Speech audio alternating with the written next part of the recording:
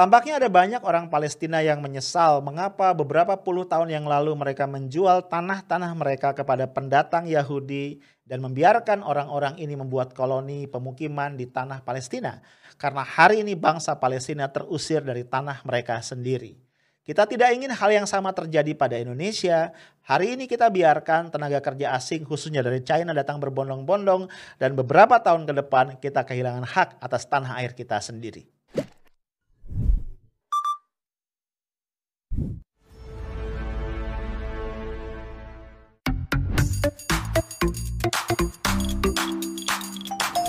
Halo guys, ketemu lagi kita di Highlight ya. Ini Selasa malam 18 Mei 2021. Kita akan ngobrol-ngobrol asik dan santai seperti biasa. Walaupun topik yang kita angkat masih berat ya.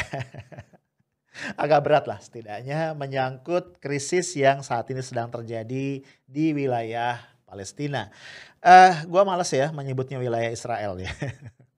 Karena buat gua tanah Palestina adalah hak dari rakyat dan bangsa Palestina. Nah mungkin lu ingat ya beberapa episode sebelumnya gua pernah ngebahas tentang logical fallacy. Ya, sesat pikir. Nah malam ini gua pengen ngebahas ternyata dalam kaitan dengan memahami apa yang terjadi di Palestina. Ini banyak banget fenomena sesat pikir yang parah ya. Bisa jadi semata-mata karena minimnya literasi. Nggak paham sejarah, nggak tahu siapa aktor yang bermain ya. Malas baca sehingga akhirnya mudah banget termakan oleh berita-berita, tweet atau cuitan-cuitan hoax yang ada di media sosial. Tapi di sisi yang lain gue juga curiga ada juga orang yang bukan karena minim literasi tapi memang punya agenda-agenda terselubung yang jahat ya. Untuk mendiskreditkan Palestina, mendiskreditkan Hamas terutama, dan kemudian pada sisi yang lain meninggikan atau membela Israel. Tujuan akhirnya apa? Supaya pelan-pelan ya dunia internasional termasuk kita nih orang Indonesia beralih. Yang semula mendukung Palestina, pelan tapi pasti mulai bergerak meninggalkan Palestina sendirian dan akhirnya mendukung Israel. Ya, ini pernah juga gue singgung ya di beberapa podcast gue sebelumnya. Nah bro misalnya ya kalau kita lihat belakangan, ada orang yang dengan semangat ngebahas bahwa Hamas itu jangan dibantu ya. Lo tahu ya Hamas ini adalah salah satu organisasi perlawanan ya yang sejak awal itu paling gigih dan paling militan melawan Israel sehingga sampai disebut sebagai organisasi teroris oleh beberapa negara termasuk Amerika termasuk Jerman ya. Ya biasalah barat ya kalau kepentingan Israel sudah diganggu tuh pasti pengganggunya akan disebut sebagai teroris. Nah ada jadi yang mengatakan Hamas ini nggak usah dibantu, nggak perlu dibantu karena sebenarnya dia adalah bentukan dari Israel sendiri. Pas baca ketawa. Kenapa? Karena orang yang menulis begitu ya bro, ternyata mengutip sumber-sumber yang semuanya sumbernya berasal dari Israel. Ya, ketawa nih nggak pernah belajar metodologi penelitian. Atau bukan jurnalis karena tidak cover both sides ya. Kenapa yang dikutip semuanya sumber Israel? Nah harusnya kalau logika yang sama dipakai kita akan mengatakan Bung Karno, Bung Hatta dan orang-orang ya para bapak bangsa yang terlibat dalam BPUPKI dulu ya Badan Penyelidik Usaha-Usaha Kemerdekaan Indonesia itu adalah siapa? Kolaboratornya Jepang ya nggak sih? Yang merupakan kolonialis gitu. Kenapa? Karena kita nggak boleh lupa BPUPKI itu adalah bentukan dari Jepang. Coba lu belajar sejarah. Tapi kan kita melihat fakta bahwa Bung Karno, Bung Hatta dan para bapak bangsa yang lain secara cerdik melihat sebuah peluang. Ketika Jepang mulai lemah ya karena pertempuran mereka dengan sekutu lalu mulai memberikan angin untuk membuka jalan menuju kemerdekaan ya dimanfaatkan. Gitu. Bukan berarti kan bahwa mereka adalah kolaborator dari Jepang. Nah ini logika.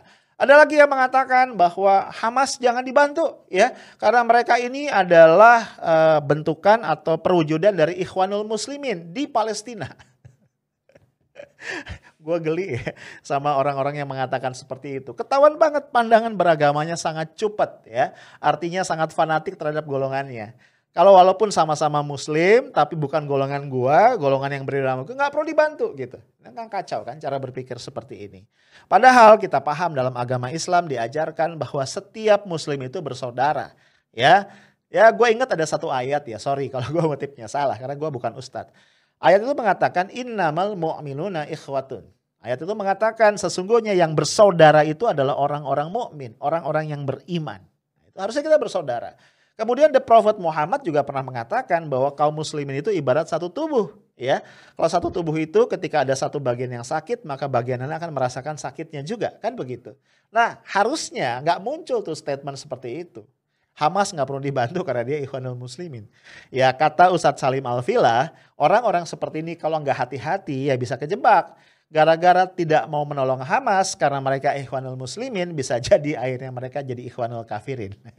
Ini gue cuma ngutip statement dari Ustadz Salim Al-Filah. Ya, ada lagi yang kocak yang mengatakan Hamas jangan dibantu karena mereka bentukan Iran dan mereka ini menerima bantuan dari Syiah di Iran. Gue geli ya.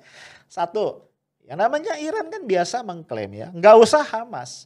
Sebelumnya aja Iran Syiah itu mengklaim yang namanya Sayyidina Ali, Hasan dan Husain ya, kedua putra kembar dari Sayyidina Ali radhiyallahu anhu adalah bagian dari mereka, ya kan? Jadi sahabat Nabi aja diklaim merupakan milik mereka. Apalagi sekedar Hamas. Kalau misalnya kita lihat Hamas menerima bantuan dari Qatar dan juga dari Iran, kita jangan lupa dalam kondisi terjepit seperti jalur Gaza, Hamas saat ini, maka bantuan itu akan diterima. Dan ketika kita menerima bantuan bukan berarti ya kita atau Hamas ini terafiliasi dengan Syiah. Nah, kalau logikanya Hamas menerima bantuan dari Iran, dari Syiah berarti mereka terafiliasi dengan Syiah. Boleh dong ya, negara nih ada satu negara di Khatulistiwa banyak menerima bantuan dari negara komunis Cina. Ya kan? Dari Republik Rakyat Tiongkok. Apakah kita berani mengatakan bahwa negara di Khatulistiwa itu terafiliasi dengan Tiongkok? Lu berani ngomong begitu? Ya. Ada satu partai besar di negeri tadi yang gua nggak sebut namanya, partai terbesar merupakan pemenang pemilu, kita ketahui punya hubungan persahabatan yang sangat dekat dengan Partai Komunis China. Apakah kemudian kita berani bilang mereka terafiliasi? Ya gue cuman pengen ngajak kita berpikir secara logik ya, dan kemudian tidak gebiah-uyah menuduh yang macam-macam yang akhirnya membuat kita terhambat untuk memberikan bantuan kepada saudara-saudara kita di Palestina. Nah bro, dalam ngobrol-ngobrol santai malam ini gue pengen ngajak lu untuk ngeliat persoalan Palestina, krisis yang ada di situ dalam perspektif yang lebih tepat ya. Ini kembali gue tayangin ada satu meme, yang meme ini menurut gue dengan tepat menggambarkan apa yang terjadi di situ ya. Kita tahu pada tahun 40-an ya, Palestina itu mulai bukan tahun 40-an, sejak tahun 20-an ya. Palestina mulai dimasuki oleh pendatang-pendatang Yahudi gitu ya, dari berbagai negara di dunia datang ke situ. Nah digambarkan di sini, ini ada orang tidur di atas kasur ya, ini orang Palestina. Kemudian ya orang Israel ini digambarkan sebagai orang Yahudi ya, bukan Israel karena belum terbentuk Israel waktu itu. Digambarkan sebagai anjing ya, yang dipersilakan tidur di bawah. Damai nih, damai karena anjingnya masih di bawah. Terus anjingnya naik, mulai ngelunjak nih si anjing ya kan. Kemudian akhirnya mengusir tuannya, jatuh tidur di bawah. Nah itulah yang sebenarnya menggambarkan apa yang terjadi di tanah Palestina. Dan ini bro dikonfirmasi oleh fakta. Yuk kita lihat, ini perbandingan antara wilayah yang merupakan wilayah Palestina dengan wilayah Israel. Dari mulai tahun 40-an ya, tahun 46 atau 48, kemudian berubah terus tahun 60-an, 67 kalau gue gak salah, sampai tahun 2008. Lu bisa lihat ya, bagaimana wilayah pemukiman Yahudi itu bertambah luas ya. Kemudian wilayah Palestina bertambah sempit dan ini tersisa hanya jalur Gaza dan juga tepi barat Sungai Yordan, ya West Bank dan Gaza Strait ya. Nah ini menggambarkan kondisi gitu. Jadi kalau kita masih mengatakan bahwa Israel nggak salah, mereka cuma membela diri, kayaknya kita mesti nanya, logika kita masih sehat apa enggak? Karena yang terjadi sama sekali nggak kayak begitu. Yang terjadi adalah agresi merebut tanah Palestina dari pemilik sahnya yang dilakukan oleh pendatang-pendatang Yahudi yang kemudian mendirikan negara Israel. Nah bro, ini ada satu foto lama yang buat gua ini jadi membuat gua merenung ya. Ini kejadian tahun 1929 ya. Kita lihat di situ petugas keamanan Palestina ini sedang memeriksa ya seorang pendatang Yahudi yang akan masuk ke tanah Palestina. Oke. Dan kemudian kita lihat hari ini terjadi sebaliknya. Ketika orang Palestina yang merupakan pemilik sah tanah Palestina akan berkunjung misalnya ke Al-Aqsa, ke Al-Quds atau memasuki wilayah yang sekarang diklaim merupakan negara Israel, mereka harus menjalani satu pemeriksaan yang sangat-sangat ketat, luar biasa, bahkan juga penistaan dan penindasan. Jadi kondisinya berbalik. Nah, kenapa ini jadi perenungan gue? Kan ini kan berbalik ya kondisinya. Orang Palestina yang tadinya merupakan pemilik sah tanah Palestina kemudian justru terusir dari tanah nenek moyang mereka. Dan kita juga jangan lupa, krisis Palestina yang terjadi belakangan ini dari Ramadan kemarin dimulai dari pengusiran yang dilakukan oleh pemukim Yahudi terhadap orang-orang Palestina di Sheikh Jarrah. Nah, itu awalnya kan. Kemudian meluas ke Al-Quds ya, ke Masjidil Aqsa, dan kemudian terjadilah krisis yang kita saksikan sampai hari ini. Apa yang menjadi pemikiran gue? Tiba-tiba gue jadi berpikir tentang situasi di negara kita. Ya. Belakangan ini anggota dewan kita antara lain adalah Pak Saleh Daulay dari fraksi PAN ini heran. Kenapa ya semakin rakyat protes tentang kedatangan TKA dari China itu semakin gencar, semakin berbondong-bondong TKA tadi masuk ke Indonesia. Ya dulu ya di masa presiden-presiden yang lalu kalau gue mendengar tenaga kerja asing yang gue dalam bayangan gue adalah expatriate.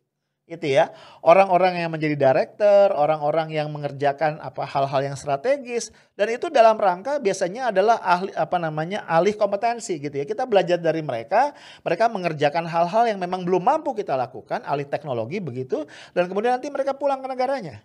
Bayangan kita kan gitu ya, kalau kita bicara TKA di masa lalu itu kan nggak kebayang oleh kita yang namanya TKA itu adalah orang-orang yang jadi kuli bangunan, orang-orang yang mengerjakan pekerjaan-pekerjaan kasar, menjadi security dan seterusnya. Tapi hari ini ternyata ya bahkan pekerjaan-pekerjaan kasar yang tadinya dikerjakan oleh saudara-saudara kita para buruh asli Indonesia itu juga dikerjakan oleh tenaga kerja asing, khususnya dari China.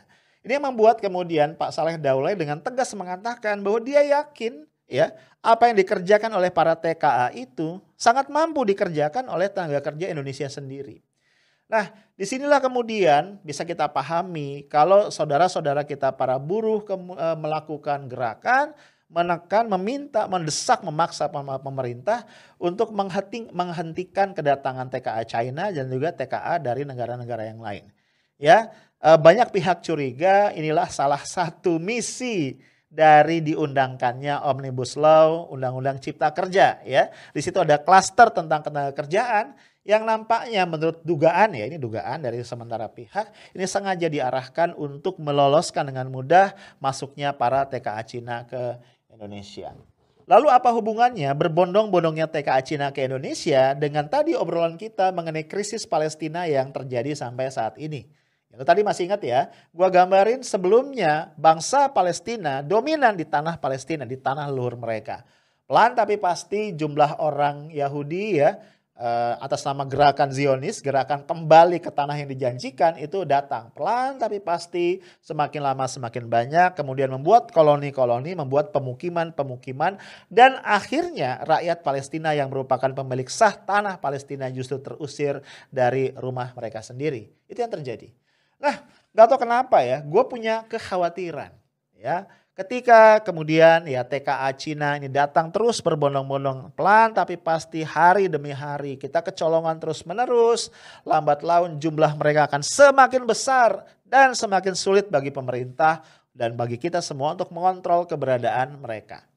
Nih apalagi kalau lu lihat ya, ini ada banyak berita, ini beberapa ya gua perlihatkan ke lu semua. Sebagian dari mereka itu mulai menikah ya.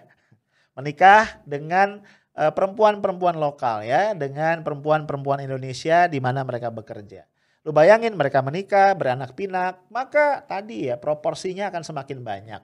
Kemudian juga kita lihat bahkan ada di antara TKA Cina ini yang punya KTP dan KTP-nya KTP palsu ya. Itu kemudian digunakan untuk menempati posisi strategis di perusahaan di mana dia bekerja sebagai pimpinan atau sebagai manajemen di perusahaan tadi. Nah, menurut gua gejala-gejala ini bukan gejala yang bisa kita diamkan begitu saja ya. Kita perlu waspadai ya, kita perlu waspadai bersama karena bagaimanapun jangan sampai kita terlambat ya. Hari ini mungkin belum terasa ya. Mungkin ada yang mengatakan gua mengada-ngada, ada yang mengatakan gua memprovokasi ya. Tapi gue cuma ini mengatakan rakyat Palestina pun sebelumnya tidak sadar pada apa yang kemudian hari ini mereka alami ya. Ketika dulu mereka dengan tangan terbuka menerima pendatang-pendatang Yahudi, ya, memberi mereka tanah, menjual sebagian tanah mereka kepada orang-orang Yahudi itu untuk ditempati, dan hari ini mereka terusir dari tanah-tanah mereka. Nah bro, tentu ya kita tidak ingin suatu hari nanti ya kita akhirnya menjadi orang-orang yang asing, menjadi orang-orang yang harus menyewa, menjadi orang-orang yang tidak punya apa-apa di atas tanah kita sendiri. Nah, coba lu lihat ya betapa banyak sekali Taipan ya yang itu menguasai tanah ya, ribuan hektar ya di Pulau Kalimantan, di Sulawesi, di berbagai tempat yang lain di Indonesia. Pernah gua bahas juga ya di beberapa topik yang lain. Kalau kita lihat ya, sementara banyak di sisi yang lain ya rakyat kita, bangsa Indonesia sendiri yang tidak punya tanah gitu. Ya, jadi jangan heran kalau suatu hari ya kita justru menjadi penyewa di tanah kita sendiri. Tentu kita tidak menginginkan itu bro ya.